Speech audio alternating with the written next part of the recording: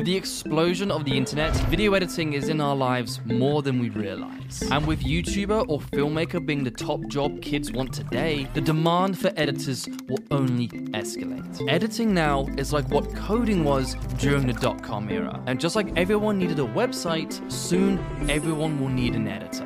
And that's where we come in. This is Hayden Hillier-Smith. He is known for editing for Logan Paul, Mr. Beast, and he won the 2020 Streamy for editing. And this is Jordan Orm. He is known for making music videos and commercials for Justin Bieber, Post Malone, Nike, and Google. We're so obsessed with editing that when we're not cutting some of your favorite videos on YouTube, we're pouring over films, TV, and videos frame by frame on our own channels. So we're teaming up to create the podcast that we wish we had in film school. The Editing Podcast, a show where we delve into the creative minds behind the best YouTube videos, shows, and movies to gain insight about the art of film editing. In this very first episode, we're going to talk about how to get clients like Justin Bieber. Through some DMs, got into that small network of music video creators. Why throwing a Dalek at a TARDIS led to be working with one of the biggest creators ever. And that was actually the first viral video I ever made. And how the movie Inside Out gave men permission to cry. And suddenly my face starts tickling. I'm like, what is this? And we also talk about murdering your darlings, which is why I've already cut out half of Jordan's lines. Wait, what? I've noticed where my knowledge has hit a wall, and I'm wanting to find where I can learn more. We can niche down, we have our knowledge, but that's not it. That's not be all and end all. We are the experts in our field, but there is knowledge that we severely lack in. Someone else has had a completely different creative experience than us. Someone else has a completely different story to where they've led up to today. If they're able to share their stories, they're able to talk about what it is in their life and their stories and their creative philosophies, that's going to help us and everyone else who listens, that they can then also discover what they want to be as editors, or they've probably been going down a path and they go, actually, I want to try this path because this guest gave me some really interesting insight. I want to try this out. And then you will always be learning. You will never, ever know enough. And you just got to keep on learning, keep on asking questions, maintain curiosity, and never assume we know everything. The moment we start talking about as if we know everything, we need to cancel this podcast right away. Yeah, absolutely. Turn it off. I've sort of niched down a little bit. Like, I'm mostly a web content creator. Like, I do predominantly YouTube and TikTok content. If you put a short film in front of me, I'll do it terribly. If you put a music video in front of me, I'll do it terribly. I've also dabbled on the idea of what happens if I try looking into VFX work? What happens if I actually try to expand probably my narrative ability by having the tools to think VFX wise? Our knowledge only goes so far. And so starting this podcast for us is just a way, an excuse, honestly, for me, just an excuse to say, hey, you're freaking amazing at whatever blank it is that you do, generally editing, because editing is what we like to nerd about. And I find myself on my YouTube channel just regurgitating the same information all the time. I'm stuck in my own mind, in my own narrow-sighted viewpoint on what editing is. And I just love talking with people like you, with people all over the world about editing and just nerding out together. How did we end up here at this moment? We've talked about the philosophies of our podcast. We talked about what we want to be doing as this podcast, but how did we end up at this point today? Where did it begin for you? And how did that story bring you to this moment? For me, I had never really did any filmmaking, anything when I was a small child, when I was a wee boy, when I was a wee lad.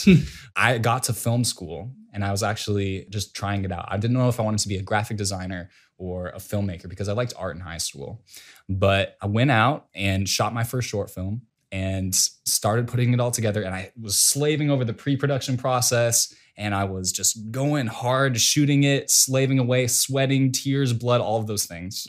And it actually came down to a point where I got into the editing lab and I never edited before. And I'm literally in film school, like pretending like I know what I'm doing, but I don't. What software was it? It was Avid. Avid. Wait, Media Avid Composer was your first ever tool? I never used anything else. Oh my God. Avid. Yeah. Wow. So it was crazy. So I got into the editing lab and just started putting it together, started having like tutorials up on one screen, my editing software on another screen, and just started putting together the script that I had written. I'd never written a script before. It was just like time slowed down and sped up at the exact same time. There was just some kind of magical moment where I was just losing track of time. The way that I was able to put together different clips and change the meaning and add this music track just to completely change the emotion of a scene. I was just like it's insane, bro. This is nuts. I got to the editing lab at 5 p.m. and I look up at the clock and it was 5 a.m. And 12 hours had literally gone by between me stepping into that editing lab and exiting. And I just remembered, okay, what the heck?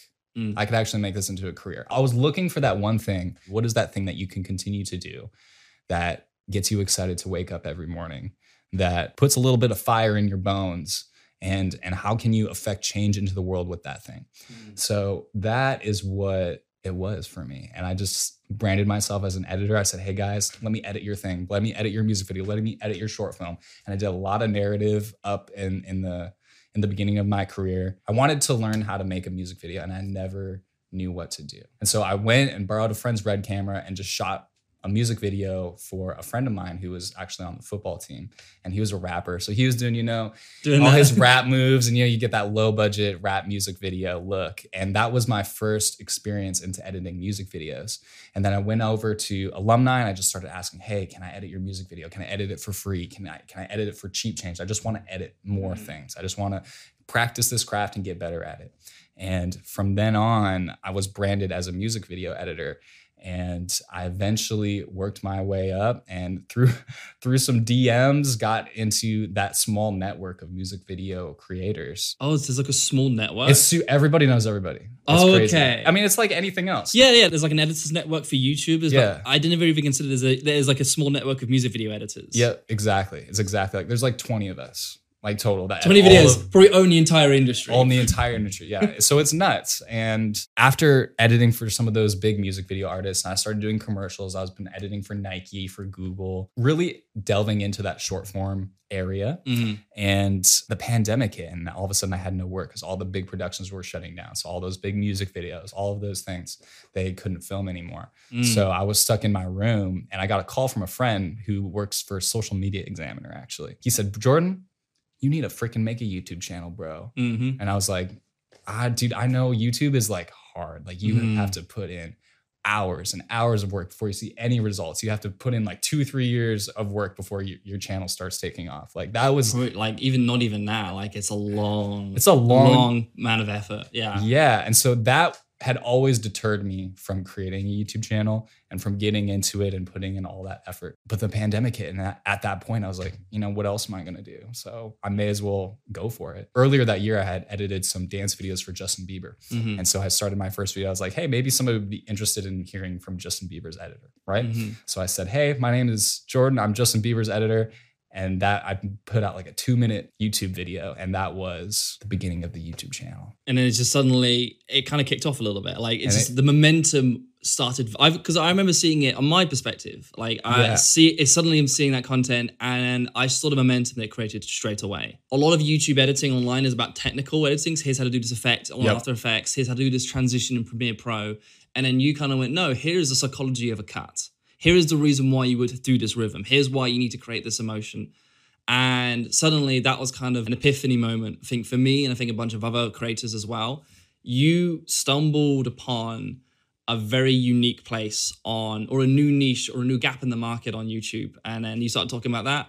And then for me, that's also what inspired me and my channel. You shared details. I'm like, that is so clear, but I didn't notice it until you pointed it out. Yeah. And so for me, I value that so much. You went into the traditional space and you've now transitioned into the YouTube space, which there is like an unofficial competitiveness and differences towards it, where it's like YouTube content is looked at differently by traditional media. YouTubers and YouTube creators look at traditional media differently as well. For me, I've always kind of disagreed with that. It's like, we're making entertainment. We're making content for everyone to enjoy. Why is this kind of unspoken roughness with each other? Even with that, as you've been exploring into the YouTube web content industry, what has been some of the discoveries that you've had?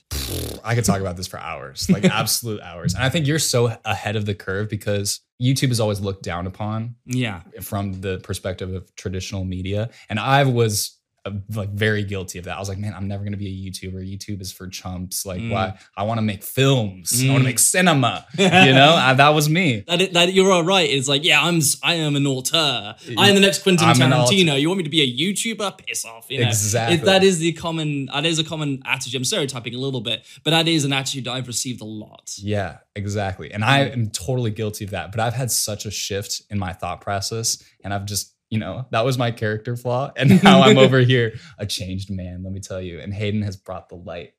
So I appreciate that. I've honestly just decided to full send on YouTube, like completely. And that's why I love obsessing over your channel and talking with you about anything and everything YouTube, just because that's the direction that I'm wanting to head personally. And I think there's just so much freedom on YouTube that you can't get anywhere else. The main job that I've been doing for the past couple of years has been working for Logan Paul. Yep. I've been editing his videos, but it's me and him. That's it. It's like he sends me footage, I do what I need to do, and I send it back to him, and you have a creative back and forth, and that's it. It's two people making the content. I would imagine for you, and correct me if I'm wrong, if you're editing a video for like Justin Bieber, you probably have to edit for the producer, for the director, for the manager, for this person, and maybe even the lawyers. Yeah. And they've all got their own different ideas. And correct me if I'm wrong, like would it be safe to assume you've never spoken to Justin at all? Never. I've never. Yeah. There's so many cooks. There's so many cooks. And you have to balance all of them. What we're doing as YouTube is such big scale, but it's still oddly intimate. And I think that's one of the things that I've always valued the most. It's for me, I'm an introverted person. If I have 5 people telling me what to do, I will respond aggressively and negatively. It's like, I will do you know who I am? Just let me edit the bloody video. Like, I will tell them to piss off. Yeah. And that's why I don't think I could do traditional, probably. Yeah. I just like the intimacy. It's like, I want to be creative with one person and let's work it out together. And then for us, it then means that the content feels very real, very authentic. To an extent, it still feels like the creator edited the video themselves.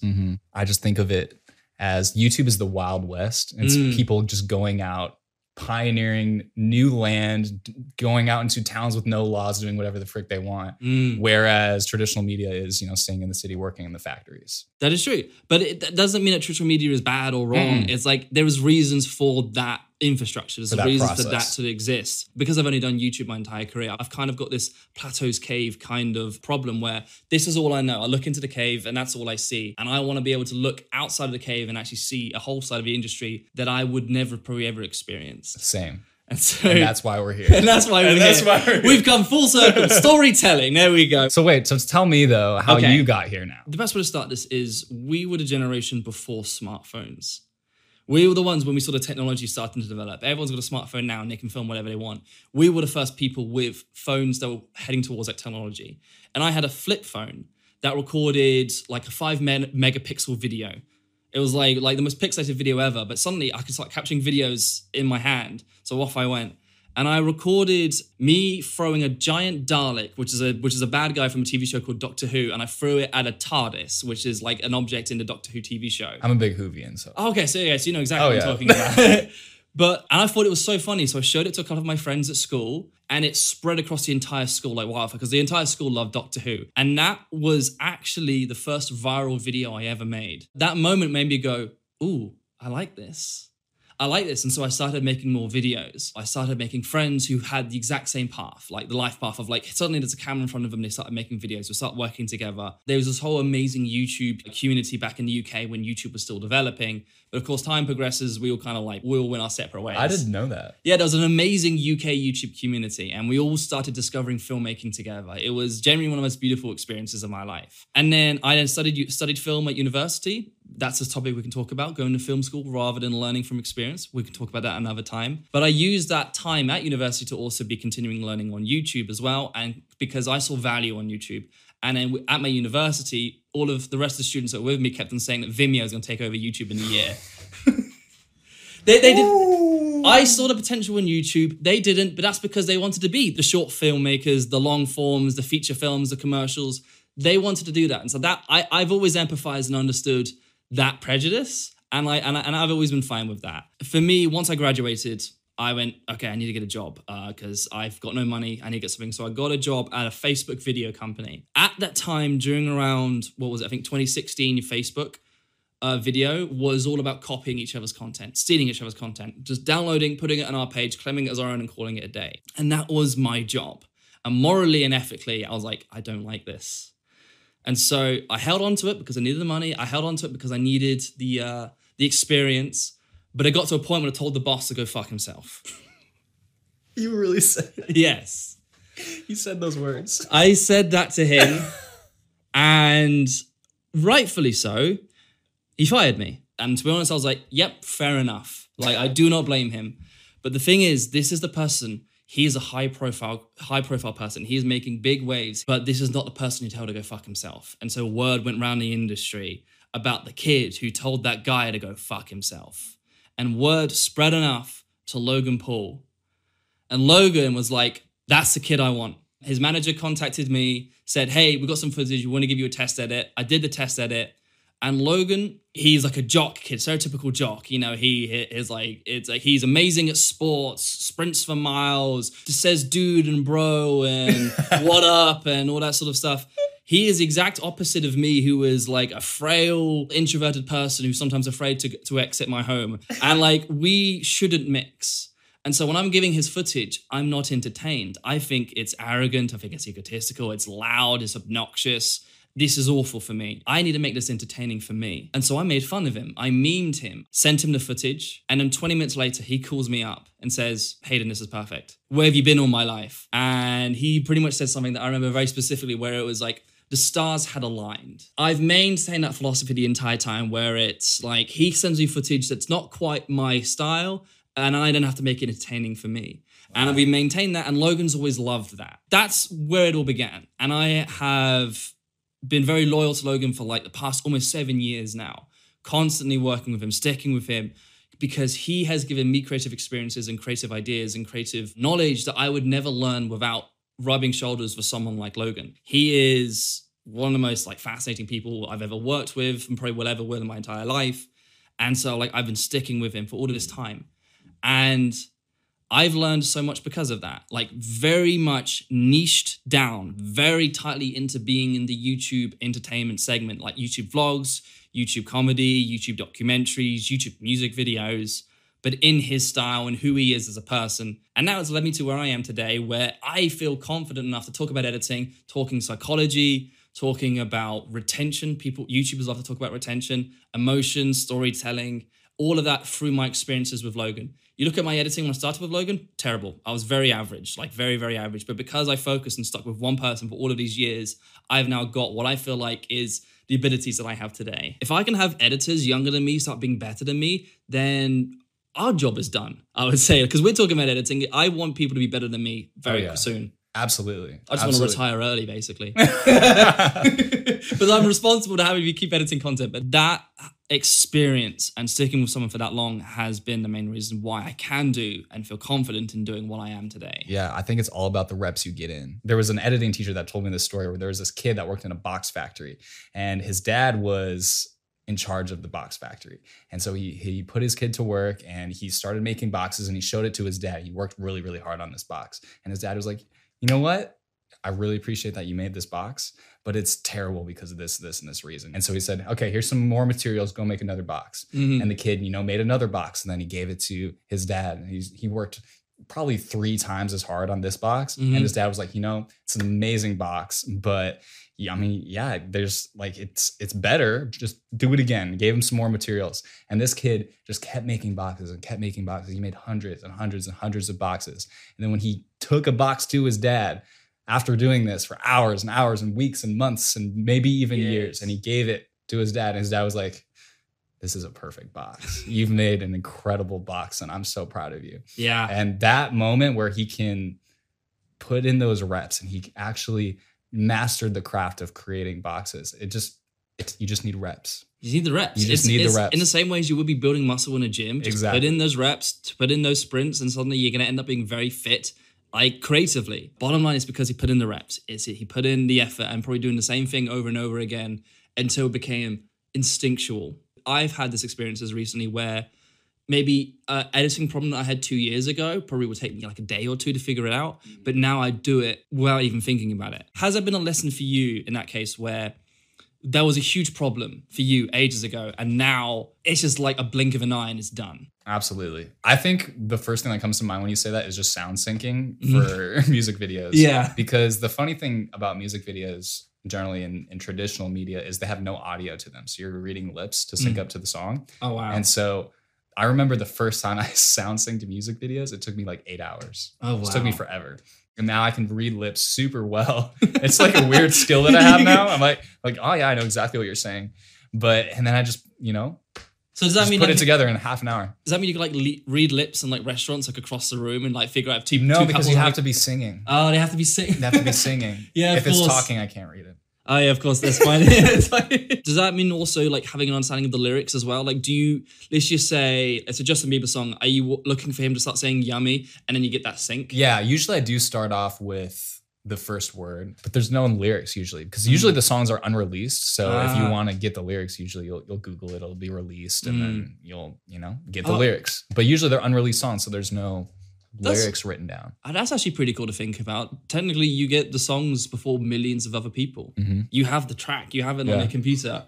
That's one of my favorite things is over the course of my career, it's been over 8 billion views, which is like more than the planet. But of course, there's repeated viewers. But I've always loved the idea that.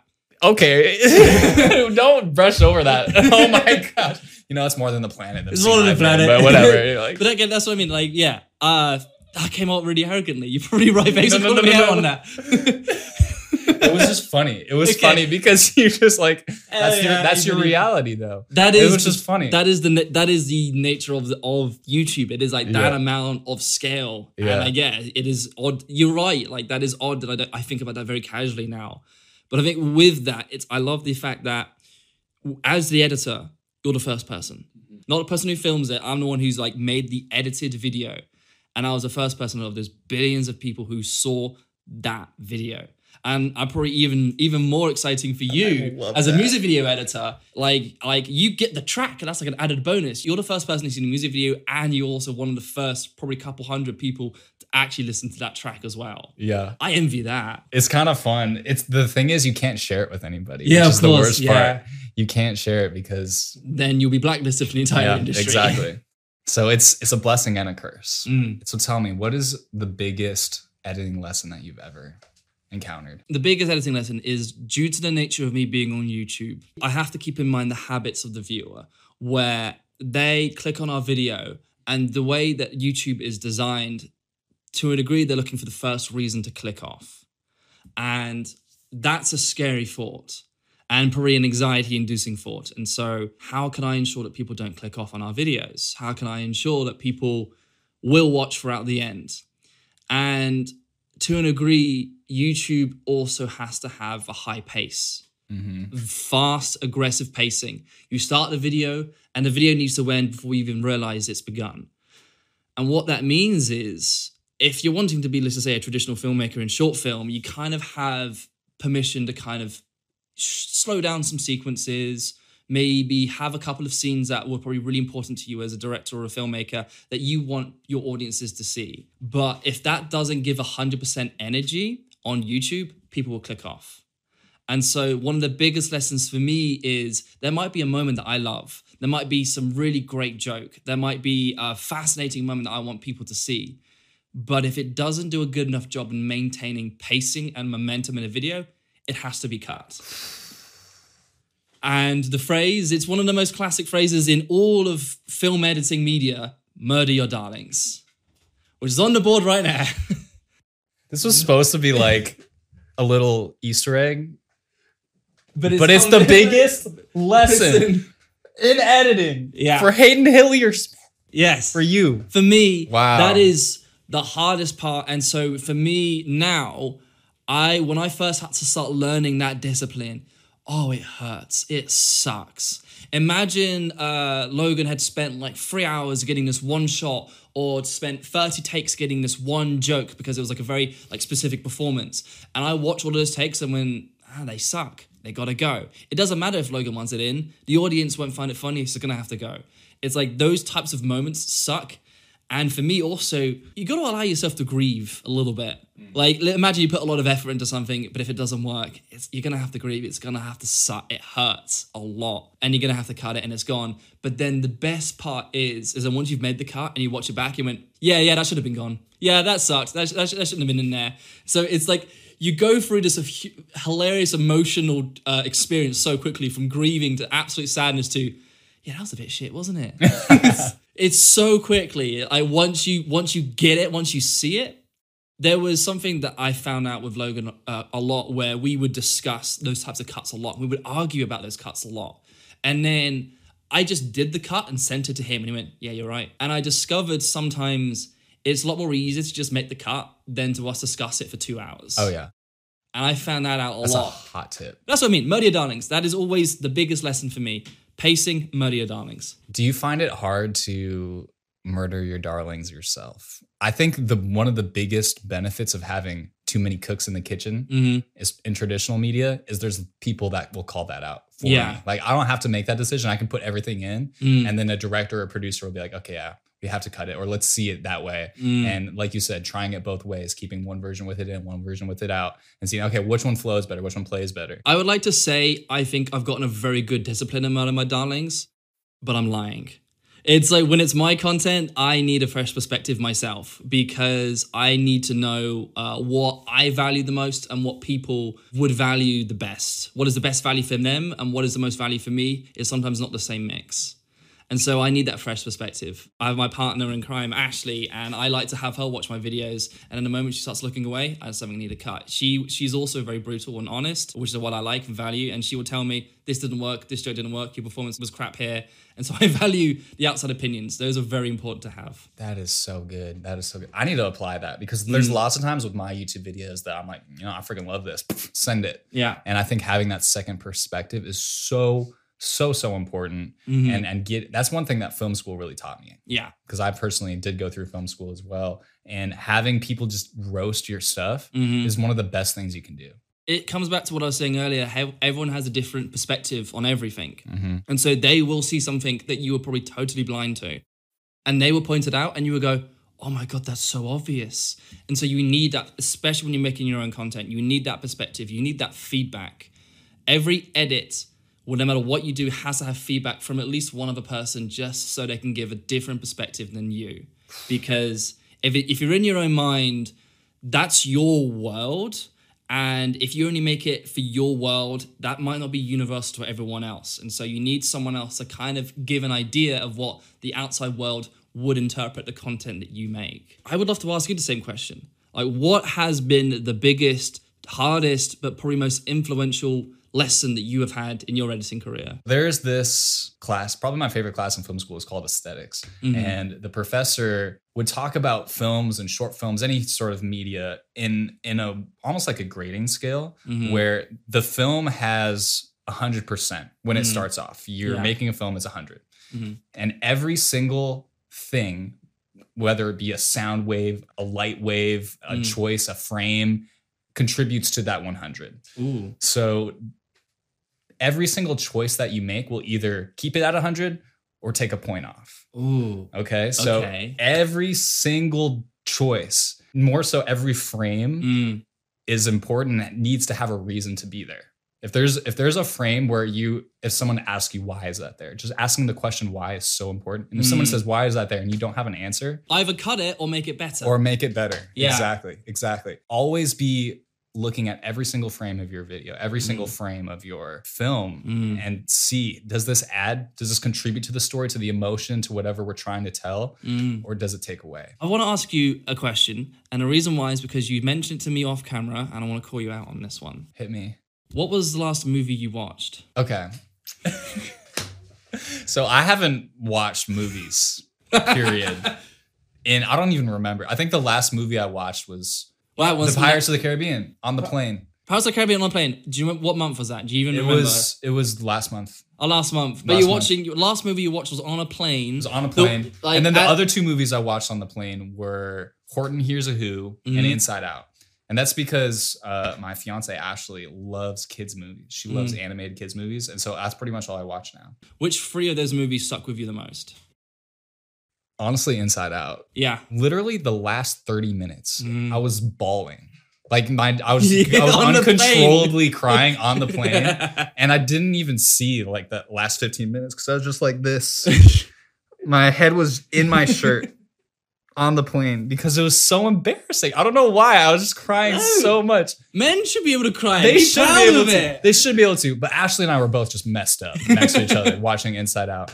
And it was at the moment when Bing Bong sacrificed himself. Oh, no. So Joy could get to the top and then get back to the main area. I love the fact you mentioned Inside Out. Because that moment is so important because I think sacrifice is part of the journey. That's why it's very important. That's why it's such a common thing in storytelling. You know, like someone has to make the sacrifice because it then shows the journey of the pain you have to get through to get to the destination. Exactly. But it's a shame that sacrifice is part of that. Like someone has to die every time to have a justifiable storytelling journey, but it's fine. But that, for me, broke me as well. The reason why I love the fact that you mentioned that is I have never cried in a movie ever before. I've been entertained, I've like laughed during comedy movies or whatnot. But that movie, and especially that moment as well, which is why I loved the fact you mentioned it, activated something. And I remember being in the cinema crying for the first time. I'm watching it and I'm feeling really, really sad. And suddenly my face starts tickling. I'm like, what is this? What is this? It was like the first time a tear had come out while watching a movie. And I was like, and then since then the floodgates have been opened. And That's funny how that works, right? Yeah, it's exactly how that's what I mean by something's activated. And so I go into movies with the expectation I'm going to cry now, and I cannot stop it now. But I very proudly cry now. It's like, you did it, movie. Well done, you made me cry. Yeah, and the irony is that it's a movie about emotions. It's a movie about emotions. Exactly. So I love your Nemo breakdown. Yes. So freaking good. That's one of my favorite films ever. Me too. Yeah, it's another one. That's like top 10 films. Yes, absolutely. I think for me, it's such a condensed, well-made story. Every line of dialogue contributes towards something. A lot of things in Act 1 contribute towards Act 3. For me, I love the storytelling philosophy of a want and a need and a flaw. And I think in all of those contributing towards the story and contributing towards what each of those 3 points of a character are challenged and how they change over the course of a story, it's done perfectly. And Andrew Stanton, the director, he did a TED Talk, which again I included in the video, he did the bottom line rule: every story needs to make you care.